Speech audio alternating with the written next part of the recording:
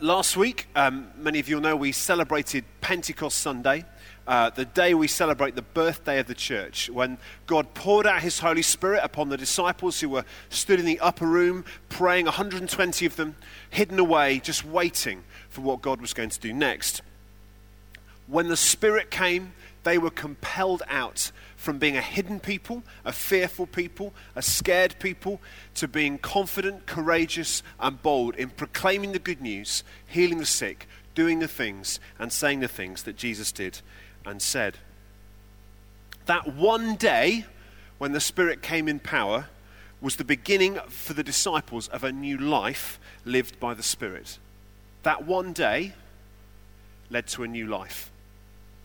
I don't know about you, but one of the most significant days in my life was my wedding day. So 12 and a half years ago, Nell and I were married. And on that day, we took vows and made promises to love one another, to be committed to one another. And the intention that we have is to live out the vows that we made on that day for the rest of our lives. I've only had one wedding day. I don't think I could afford a second. But, you know, it's a day that we celebrate, where we throw everything into it. It's a wonderful, wonderful day. We might have other special days along the way, anniversaries or birthdays or just particular events that we want to celebrate, but there's only one wedding day. But every day is lived in the light of that one day. That one day sets the tone for the rest of life. You know, not every day is like the day of Pentecost. There's only been one day of Pentecost. But every day since is lived in response to that for the Christian. John Stott, the well-known theologian and church leader, said this about the Christian life. He said, the Christian life is essentially life in the Spirit. A life which is animated, sustained, directed, and enriched by the Holy Spirit. And without the Spirit, true Christian discipleship is inconceivable and impossible. So in other words, what John Stott is saying is that the normative Christian life requires us to be continually filled with the Spirit and to live by the Spirit. It requires us to have that day where we're filled with the Spirit. But it's not just about one day. It requires us to have one day that becomes the next day, that becomes the next day, that becomes a life. The Apostle Paul in Ephesians 5, he says, be continually filled with the Holy Spirit. Be continually filled with the Holy Spirit, day after day after day. We celebrate the birthday of the church. We celebrate the day. Remember the day when the Spirit was poured out upon the church. But it's just one day that leads to a life lived by the Spirit. Pentecost is the beginning of that life lived in a new way. A life lived empowered by the Spirit. And over the next 3 Sunday mornings, we're just looking at Romans chapter 8. I think one theologian described the book of Romans as the Himalayas of the New Testament, the kind of, the highest summits. I'm not sure I totally agree with him, but I think the image is great that Romans 8 really is a peak within the New Testament. It's a wonderful chapter. It contains promise after promise, truth after truth that reminds us of the power and the goodness of God. And I feel I've got 17 verses to talk about this morning, and I could take 17 weeks in doing so. You'll be relieved I'm not going to take 17 weeks speaking on those verses. But it is a beautiful passage with great depth. And Paul in the book of Romans is looking really at 2 big themes. He's trying to bring together 2 groups that have fallen apart, or fallen out really. The Jewish Christians and the Gentile Christians in the church that are in Rome. These 2 groups are disagreeing theologically, which is leading to kind of racial divides and all kinds of community conflict. And Paul's heart for this church is that they would be united around the person of Jesus.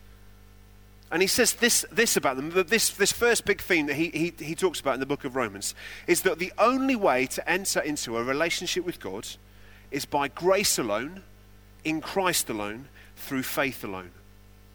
That's in grace, by grace alone, in Christ alone, and through faith alone. Isn't it nice when you come home to a nice surprise? I don't know if anyone's ever had that. Maybe it's a gift from your husband or your wife, or your children have washed up, or it's just, something comes through the post. A few years ago, it was my birthday. And I like birthdays, and you always get gifts on your birthday, or at least, I still do, which is really great. And I'd been away I lived in Tewkesbury at the time in Gloucestershire, and I'd been at a church conference that day. And on the way home, I had a phone call from my wife, from Nell, saying, Chris, we've had a letter through the post. And when she starts a sentence like that, I'm thinking it's either a speeding fine, a parking ticket, or a bank charge of some variety. I'm quite pessimistic when it comes to post coming through the door. Maybe that's from experience, I don't know.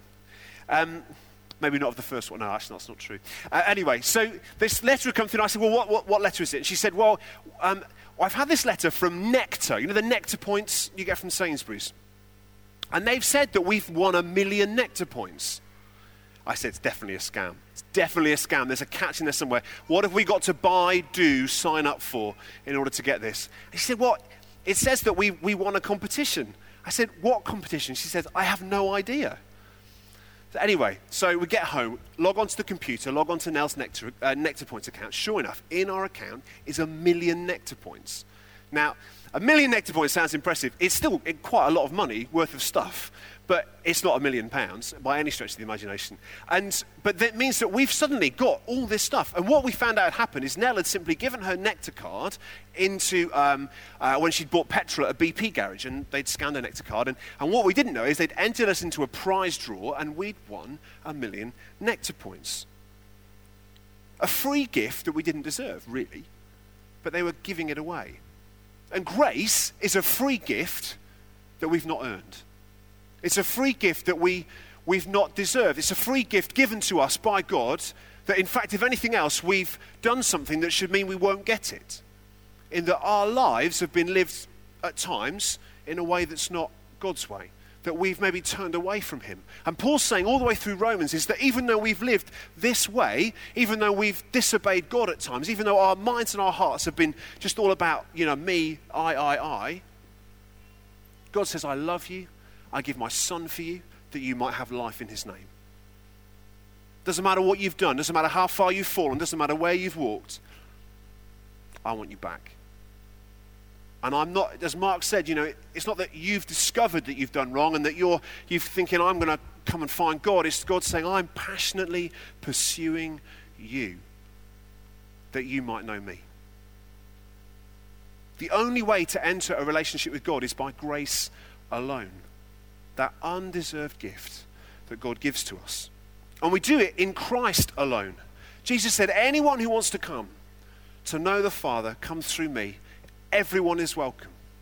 And he demonstrated that by going to all those that the religious people of the time, the Roman rulers of the time, so the secular authorities despised and disregarded. Anyone who wants to come can come, but we have to come to Jesus.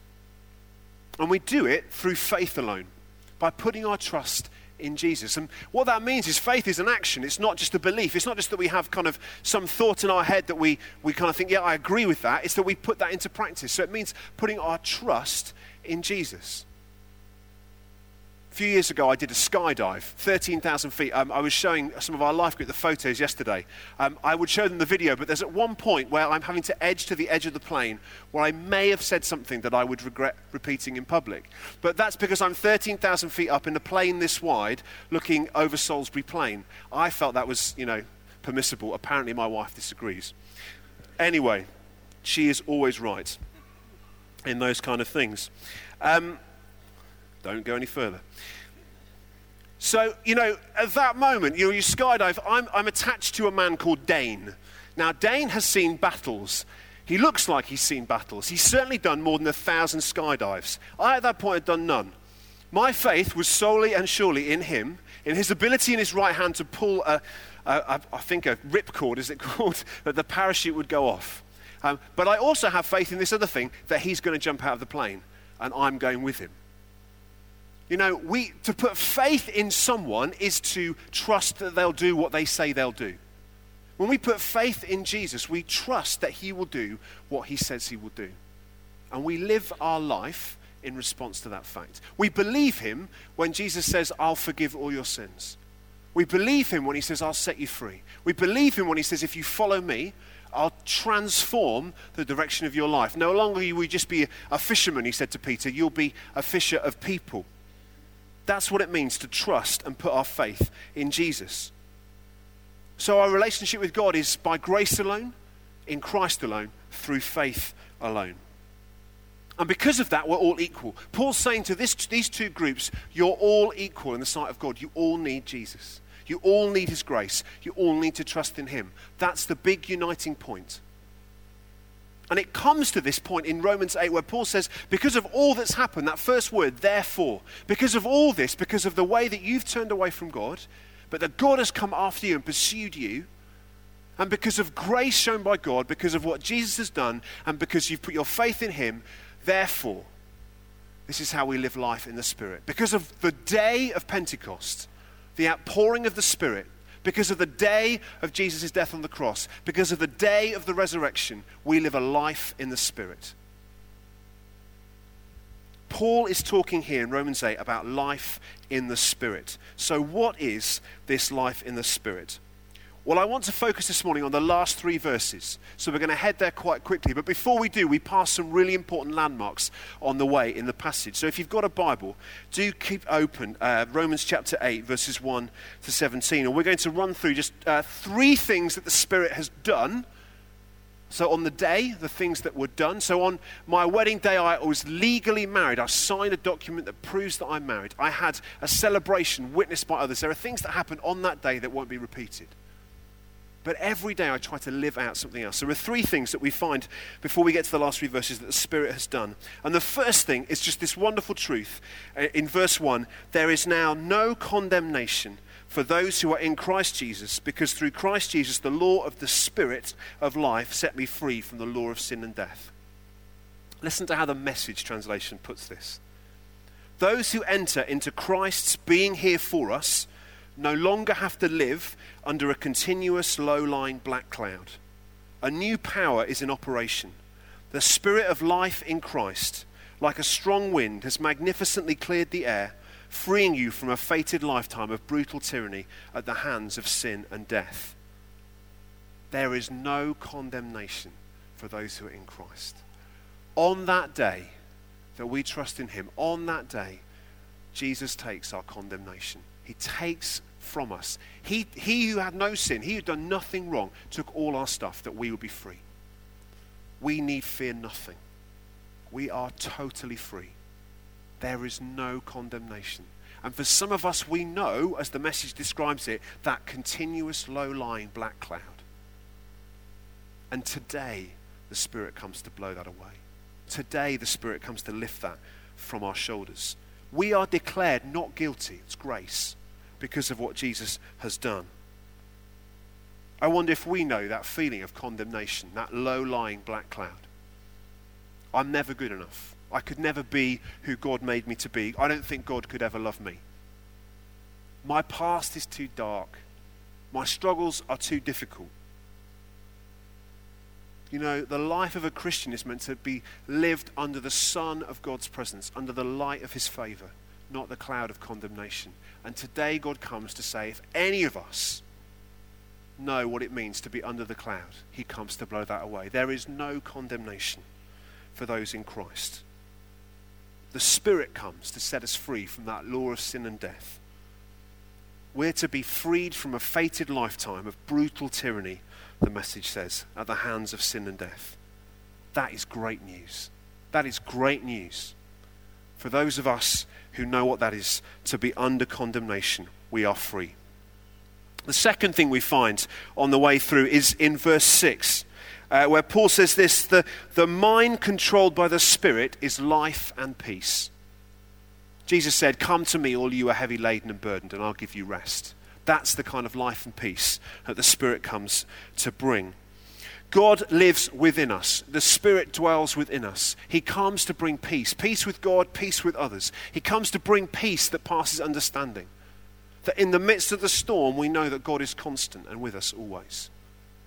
Life and peace to those who live by the Spirit. That's what the Spirit has done, and that's what he intends to do in us. And thirdly, before we get to the last 3 verses, the Spirit comes to ensure that we know we have a future hope. That this life isn't it. Verse 11. And if the Spirit of him who raised Jesus from the dead is living in you, He who raised Christ from the dead will also give life to your mortal bodies through his Spirit who lives within you. The Spirit guarantees our inheritance. We are declared not guilty. We are set free. In this life, we know we'll have trouble. We're not guaranteed anything in this life in one sense, other than the presence of God and the power of God with us as we journey with him. But we're guaranteed that eternal hope, that future hope, that one day the kingdom of God will come in its fullness. That Jesus will return and we will be with him. That just as Jesus was raised from the dead, that same Spirit that did it lives within you and me today. If we follow Christ, that same Spirit that raised him from the dead lives within us. And so we can say with confidence, nothing is impossible with God. No situation is too far gone that the resurrection power of the Spirit living within us can't turn that around. Ultimately, the ultimate enemy, death, is defeated because we will rise once more with a new body and a new hope. That is the future hope, the Christian hope that we have in Christ, that's affected to us by the person of the Spirit. So let's come to verse 14 to 17. I think these are the kind of the heartbeat, if you like, of what Paul is trying to say about being led, living by the Spirit. Let me just read them to us again. Those who are led by the Spirit of God are children of God. For we did not receive a spirit that makes us a slave again to fear, but we received the spirit of sonship. And by him we cry, Abba, Father. The Spirit himself testifies with our spirit that we are God's children. Now if we are children, then we are heirs, heirs of God and co-heirs with Christ, if indeed we share in his sufferings, in order that we may also share in his glory. The key thing I want to say today is this. Living life by the Spirit, day by day, means being led by the Spirit, day by day. Those who are led by the Spirit of God are children of God. Here we have a picture where Paul is pointing back to the Exodus. He's pointing back to the great story of the people of Israel, where they left Egypt, went through the wilderness to the promised land. This is just the big theme that Paul is pointing to. This is their big story. This is their heritage. So the people of Israel are led out of Egypt through the wilderness into the promised land by God, who showed himself in either a pillar of fire or a cloud of smoke. So this dramatic kind of journey that was led, but the presence of God was always with them. And Paul is saying the presence of God, the personal presence of the living God by his Spirit, is with you always because he lives in you. The Spirit lives within us. If we follow Christ, the Spirit lives within us. If we follow Christ, the Spirit wants to lead us. Living by the Spirit, Paul says, is being led by the Spirit. So how are we led? Well, the picture of the wilderness is symbolic of our life today. In that as we follow Jesus, we feel like sometimes we're stumbling around in the desert, not really quite sure where we're headed. But we know we have the presence of God with us, or we're promised his presence that will never leave us or forsake us. And occasionally, when the battle gets tough and when life in the desert isn't much fun, it can feel really tempting to go back to Egypt. Have we ever felt that? The Christian life is just too hard. I don't think I can do this anymore. Temptation just seems too appealing. So we suddenly think with nostalgic thoughts of our time back in Egypt. Life was great, wasn't it, there? We ate well, we were fed. Never mind, we were whipped and beaten, and we had to make bricks out of clay with no straw, and we had working conditions that would shock most people today. That our families were split up and abused and hurt, but it wasn't quite as hard as it is now. That's what the Israelites kept thinking, and they kept grumbling about. And what they wanted to do was make themselves a captive again. But Paul said, no, the Spirit comes not just to set us free, but to keep us free. So maybe we've struggled in the past with all sorts of things, but the Spirit comes to keep us free. We're led by the Spirit through the wilderness, through everyday life, through the workplace. The Spirit is with us because he lives inside of us. And to be led by the Spirit means that we listen for the Spirit's voice. I think that's something that's so important, is that God cares about everyday life, cares about what we do. These are like divine whispers. God speaks to us about our character or a task we're doing or a direction he wants us to take. How do we know what those promptings are? How do we discern them? How do we know it's God, not just our imagination? And I want to give you some examples. Last week, I went to a funeral of a dear friend of mine's dad. We'd known him for a long time, and he'd sadly died of a long illness. And at the funeral, I met his granddaughter, Chloe, who's a really good friend of mine. She used to be in our youth group. And Chloe has kind of had quite a challenging teenage life and is now living in Norway. She's working in Norway with her boyfriend, and she'd come back. And we were just leaving the kind of cup of tea and coffee after the funeral to head back to London. And just as I was walking out of the room, I saw Chloe, and I just felt God say to me, I want you to go and encourage her. So I just walked over to Chloe, and I said to her that how much I admired what she was doing in going to Norway, in stepping out and working there and trying and exploring new things, and just how proud of her I was, and how much we loved her, and we thought of her, and we were praying for her. And just to see my dear friend Chloe, her face light up. And she said to me, Chris, you have no idea what those words mean. Little prompting from the Spirit. Just go and encourage her. I didn't know what to say, so I just spoke. Probably for too long. But just to see the light in her face, that's enough for me. To know that I'd done something that God asked me to do. How about this?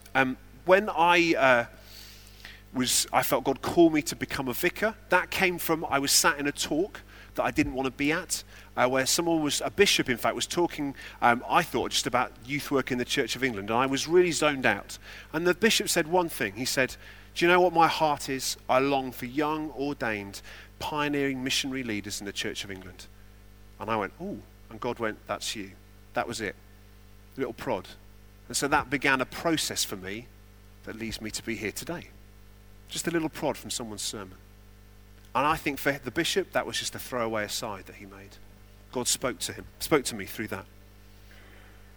Nell and I last year were praying for our street. We pray for our street quite regularly, for our neighbours and for those who live in the flats and the houses around us. And we were praying about Easter, and we felt like, at Christmas everyone goes nuts. Even at Halloween people are going door to door, wanting sweets, trick-or-treating, but no one really celebrates Easter. So we just prayed and asked God, what could we do in our street to celebrate Easter? And God just gave Nell an idea. The idea was, why don't we give all of our neighbours a little pot plant with some chocolate eggs and go door to door with a little card? So we did it. And then we did it again this year. And because of that, the conversations we've had with our neighbours have been amazing. People wanting to come and see us, inviting us for coffee. I got stopped in the street again yesterday for someone saying, I'm so sorry I've not sent you a card to say thank you for what you did. I said, it's fine, it's great. It just came from an idea that Nell had as we were praying. Just an idea. It wasn't anything dramatic. On Saturday morning, I was reading my Bible, reading in Proverbs. Proverbs is a really dangerous book to read if you don't want God to challenge your character. So if you are quite happy with the way you are, don't read the book of Proverbs. I made the schoolboy error of reading the book of Proverbs, or bits of the book of Proverbs. And sure enough, as I read it, God spoke to me about something in my character that needed changing. Just 3 verses. I wrote them in my journal. I thought, crumbs, that really is true about me. I really need to do something about that. I need to pray it through. I need to confess. I need to repent. Just through reading 3 verses in the morning. Those are the promptings of the Spirit. That's how we're led by the Spirit. Imagine on a Monday or Tuesday or after bank holiday, we walk into work and we've got the dullest meeting of all time planned. 3 hours of planning something we don't care about. Imagine we just go, Holy Spirit, would you come into this meeting through me, and can we make this the most exciting meeting of the week? Is there anyone in this room that I can just encourage? Anyone in this room I can pray for? Anyone in this room that I can speak to? Anyone in this room that I can bring life to? Is there anything on the agenda that looks really awful that I can change? Anything I can bring to any other business? That meeting suddenly changes. That the whole direction of that day, maybe even that week, maybe even that month, maybe even your career changes because you've just said, Holy Spirit, today, is there anything you want to do? That's what it means to live life by the Spirit. That's what it means to follow Him. And it's really simple. Imagine what difference that could make to us in our family life. Imagine what difference that could make to our bank holiday tomorrow. Being led by the Spirit, genuinely, can change everything. There's so much more we could say about this passage, even these 3 verses. The Spirit comes to affirm our identity as children of God, that we're adopted and chosen, given full rights as an heir, that we have such a hope for the future. The Spirit comes to bring all of these things. as we trust in him, as we live in him. But I think today the key thing is this: living by the Spirit is being led by the Spirit day by day. All of us can do it. We don't need degrees in theology to do that. When it says in the book of Proverbs, be careful what you say. When it says in the book of Proverbs, be careful what you look at. When it says in the book of Proverbs, how are you handling your money? Those are just three things that can challenge us, aren't they? When we just look at someone and think, maybe I could just bring a word of encouragement. When we see our neighbours and think, maybe it'd be just nice to invite them around for a coffee. Those things, promptings of the Spirit, those divine whispers that we can listen to each day. So to sum up, the Christian life is one lived to the full, and it's lived by the Spirit. The Spirit comes to assure us there's no condemnation. The Spirit comes to remind us of the eternal hope we have. The Spirit comes to give us life and peace. And the Spirit comes to lead us day by day. So the day of Pentecost, the day of his power, is lived out each day as we're continually filled with the Spirit. Why don't we stand together?